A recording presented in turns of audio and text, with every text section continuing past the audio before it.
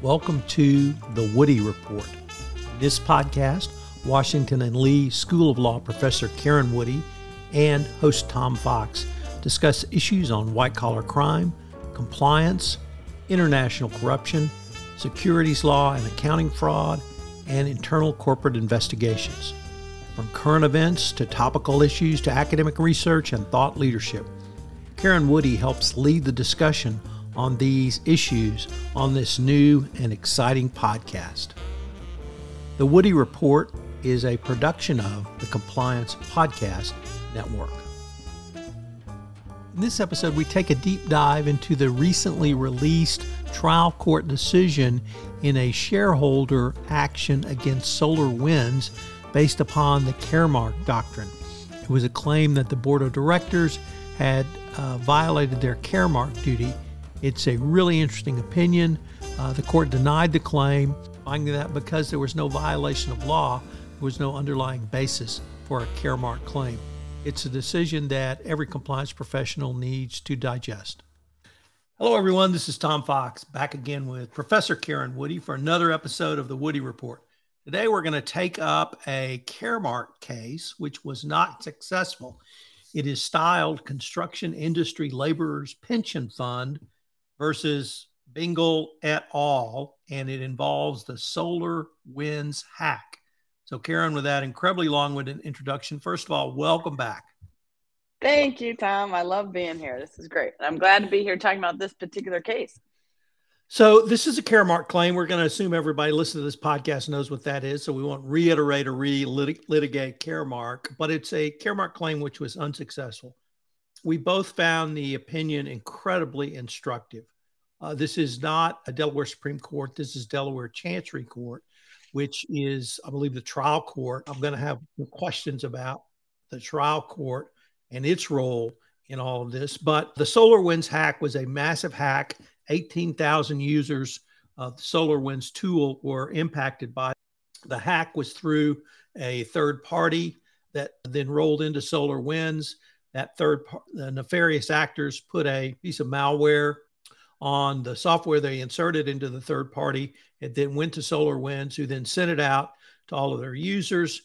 And it was in play for at least a year before SolarWinds discovered it, from December 2019 to December 2020. It really was a massive hack. It caused a 40% drop in SolarWinds stock after the hack was released. SolarWinds does a lot of work in the national security area, so there was very, very much gnashing of teeth around what it may have meant for national security issues. All of that is background to say that the plaintiffs, one of whom's name I read, filed suit against the directors for violation of the Caremark doctrine. And I've already said twice, I think, they were not successful. But, Karen, in this case, I found one of the best explanations of not simply the Caremark doctrine, but the related doctrine of what is bad faith in Delaware and how that's applied by the court. So with that, you want to tell us about the holding?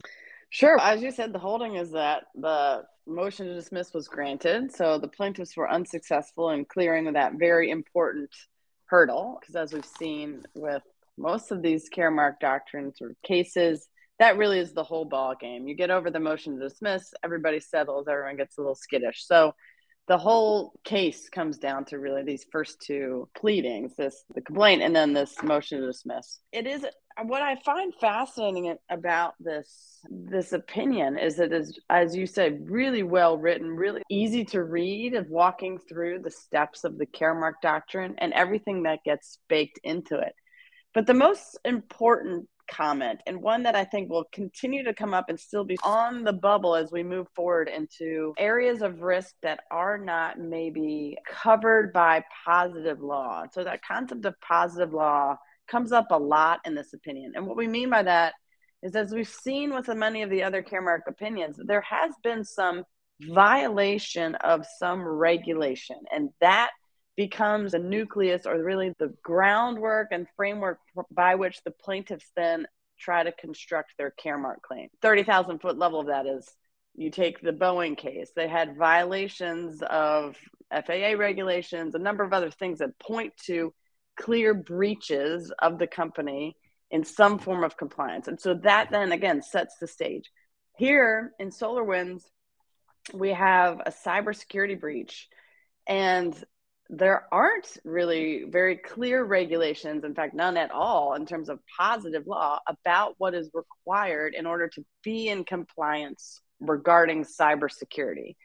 And so the question here, as we move forward into both many, maybe Caremark claims based on cybersecurity breaches that cause a fair amount of corporate trauma, as they did here, or even into the ESG space where there are potential violations related to climate issues, where the government almost is a little behind, meaning there aren't laws yet in place. Does that then mean that there isn't this enough to make a Caremark claim about the corporate trauma? So this, and then as is cited in this case, the recent Marriott cybersecurity breach, are these sort of first test cases. Sure, the fact that the SEC or the government hasn't yet put down a positive law saying what is absolutely required for a cybersecurity program doesn't mean that there isn't the same level of injury occurring. And so here was this test case of, can we move forward with Caremark without piggybacking on a violation of a regulation or some other law? So this was, again, they were a little bit on their back foot, and not at the plaintiffs, not for their own fault, but because they can't point to a cybersecurity regulation that had been breached, which I thought was fascinating, especially because SolarWinds was something we read about in the paper. We knew about this. This was one that was going to be a good test case for this idea because it was a big deal. It was Russian hacking related to things involving government functions, government contractors. So we knew about it. It had been in the press. There was definitely this sort of drumbeat that this was a major problem for the company. Was that going to be enough to get over this hurdle that we can't point to an actual regulation that was violated, that we can't point to the lack of compliance, other than a few places where both the SEC and then I think even the DOJ, there are a few cybersecurity guidance documents, but not an actual violation of a regulation. So that I thought was the first interesting point that Vice Chancellor Glasgow really drills down on, this idea of, are we even in a Caremark situation if we aren't pointing to a violation of positive law? So that was my first sort of major takeaway. Another one that I'll just highlight I think is interesting, or actually going back to that first one, is that what we're talking about, if you recall from what we talked on Marchand, is when there is some violation or something that happens with the company taking their eye off the ball of something that is considered mission critical. So really the question here is, can we then at least maybe get to a Caremark analysis by pointing to, of course, cybersecurity will be mission critical to a company like this. But again, we don't have you have clearly violated some other regulation. So all of those things swirled together came to a head in this particular scenario. The other one that I think is an interesting analogy to the Marchand and then the Marchand line of cases is that cybersecurity in some ways is a little different because this is a hacker, meaning this was a criminal act done to the company, rather than, as we saw in Marchand, just people really falling asleep at the switch and not having a clean ice cream factory and things like this. This was something that is almost maybe in some ways harder to prevent or to foresee. That's something that's a sort of theory in law, that you can't really foresee the criminal acts of someone else. And so I wonder if that also colored this and made it distinguishable from the Marchand line of cases, where clearly the company, one, was violating a regulation of they're non-compliant with some regulation of safety or health or something along those lines. And then again, what caused the corporate trauma here for SolarWinds was, again, these third-party criminal acts. So all of that together, I think, very much set the stage for an interesting, where are we going next with Caremark? Because as we said in the previous podcast, cybersecurity will be this next, I think, major area of what is required of the board in order to be compliant, to make sure this doesn't happen, to have some finger on the switch here of making sure that this kind of incident doesn't occur. And that is really what the court has to dive into here, which is, what compliance programs, if any, did they stand up? What monitoring did they have? And so that's really, I think, what we're getting at. It's a fascinating opinion that I think will point the direction that I think the Delaware courts will go, certainly for anything that doesn't involve a straight violation of a regulation. Do you have thoughts about that, Tom? So although there was the lengthy discussion on positive law that you articulated, the court did say cybersecurity was mission critical for an online company. And then they went on to say, we don't have to get to answer the question of whether a positive law violation is required because they didn't meet. I'm going to analyze it in terms of the Caremark standards, and they didn't meet it. So I thought that was a punt. Now, that really gets to part of this discussion I wanted to have with you, that of the court this decision came from, not the judge, but the Chancery Court, the trial court, inferior court, whatever you may want to call it, and whatever they call it in Delaware. It's not the Delaware Supreme Court. And so in the second and third reading, I began to wonder if the trial court judge was saying to the Delaware Supreme Court, I find this to be an open question. And the trial court, need some guidance from the highest court, the Delaware Supreme Court, because the Marchand decision, that's the Bluebell case we've talked about, that was decided by the Delaware Supreme Court. And most of us felt that was an extension or perhaps a reformulation of Caremark in a way we hadn't seen before Marchand. And so it's appropriate for a state Supreme Court, if there's a change in the law or a reformulation of a doctrine, to make that, as opposed to a trial court, which may not be comfortable with going that far, though I think certainly some trial court judges are. Does the fact this was at the trial court stage or the inferior court stage in Delaware, do you think that either had an impact on the court's thinking or would have an impact going forward on using this case as? It's a great question. And actually, if I'm not mistaken, I think Caremark also was out of the Chancery Court. I think Chancellor Allen wrote Caremark, and that in itself was a kind of precedent-setting, obviously, case out of in 1996. And so there have been some markers or precedent of the Chancery Court moving pretty far, or at least setting a very clear standard that the Supreme Court hadn't yet done. And I think that's fair because, like we said, the Marchand Court, which really seemed like record scratch out of nowhere. We didn't expect this because, as we know, and then is repeated in this SolarWinds opinion, Caremark claim is the hardest theory upon which plaintiffs can attempt to prevail. It's very hard to hold directors personally liable for bad faith, evidence of bad faith. It's a big ask. And that the Marchand case really was, like I said, this sort of left turn in some ways of what we've seen from a number of the Caremark cases that have come up.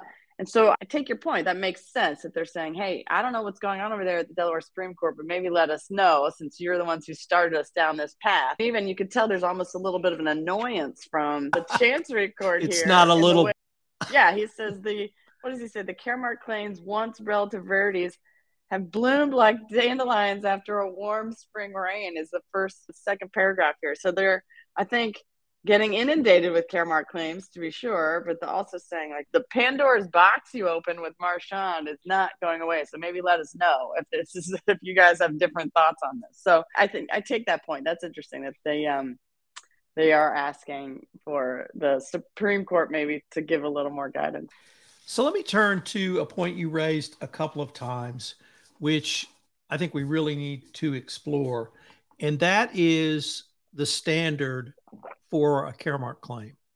It is, everyone understands it's not negligence. But I don't think people fully understand it, but this court in this decision made absolutely clear it's not gross negligence. It's not an entire want of care. It is bad faith.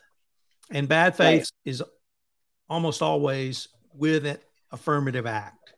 And so the court really went through and described bad faith in the context of claims against directors. And they cited a case that we were both familiar with, although perhaps we haven't studied as much as we should in the context of Caremark, and that's Walt Disney. And I'm going to read what the trial court cited as the Delaware Supreme Court's definition of bad faith. 1, where the fiduciary intentionally acts with a purpose other than advancing the best interests of the corporation. 2, where the fiduciary acts with intent to violate the applicable positive law.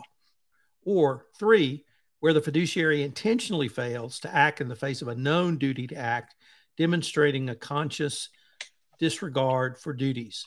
After rereading that definition, I became more comfortable with the court's decision in Marchand because I think we saw that. But the trial court here in SolarWinds did not find bad faith. So what do you think of the bad faith standard? Is it the highest civil legal standard? And what did you think of the court's formulation around it?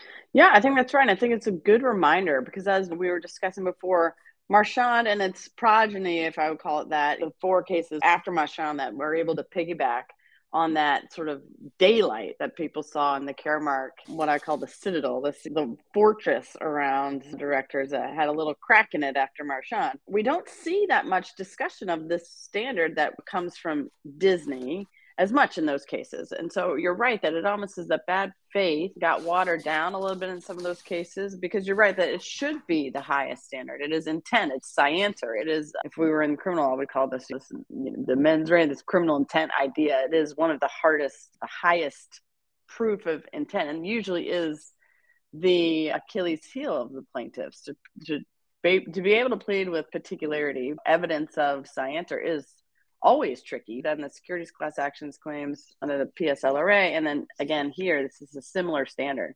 And so you're right that in Marchand, you could point, if we look at those 3 prongs of the Disney standard, you could see that that board certainly could have met any number of maybe those 3 prongs. But I think that it is fair that they're saying this isn't just being asleep at the wheel. This isn't gross negligence. This is intentionally not putting the interests of the corporation first. And so I think you're right that this sort of doubling down on how high that standard is very much an attempt to patch up that crack that we've seen in Caremark of late, of just saying, listen, this was always going to be a really high standard. And the reason is because where we get to, if you cross this threshold, is that personal liability for directors who here had been briefed on cybersecurity risks, and like they weren't completely clueless about this, or just not paying attention, or just off not doing their job at all. I think it's a nice, interesting reminder. As I say, I think indicates where we'll see a number of these opinions going, that I think the Caremark standard is going to hold firm, at least until we see,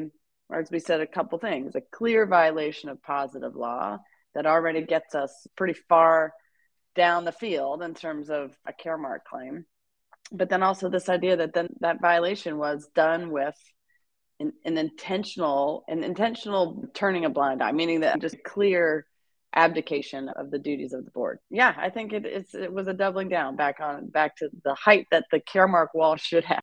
And then it was I thought, an excellent discussion of the establishing bad faith under the Caremark standards, because there's 2 standards under Caremark you can establish bad faith under.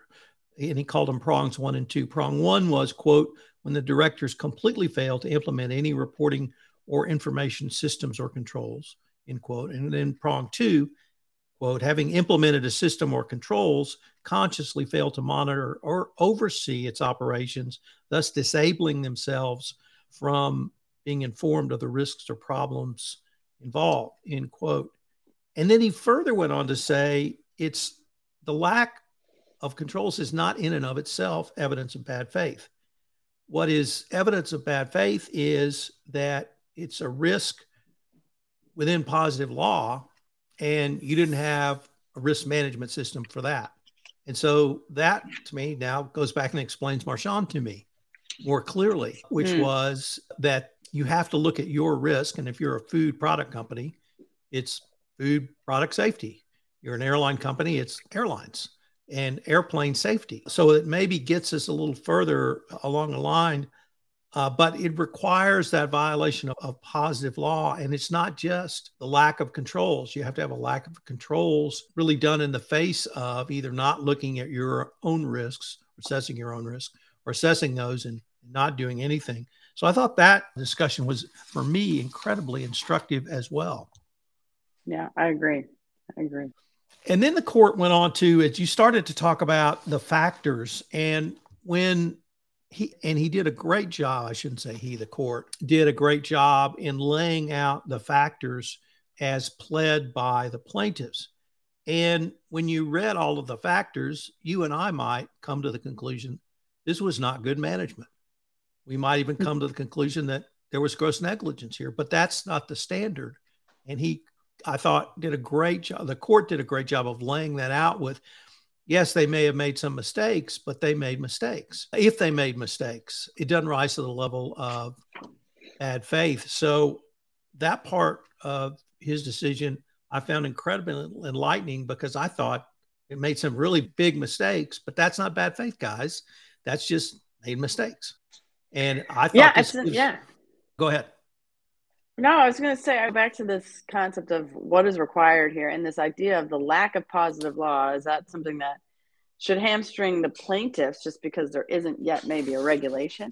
But I think what's interesting, and I think that you're right, the court here does a good job of pointing to, which is, in the absence of positive law, the other side of that slippery slope is the court opining on a business decision, which is the court getting involved in whether or not that was a bad idea. There's something very black and white about, you have violated this law.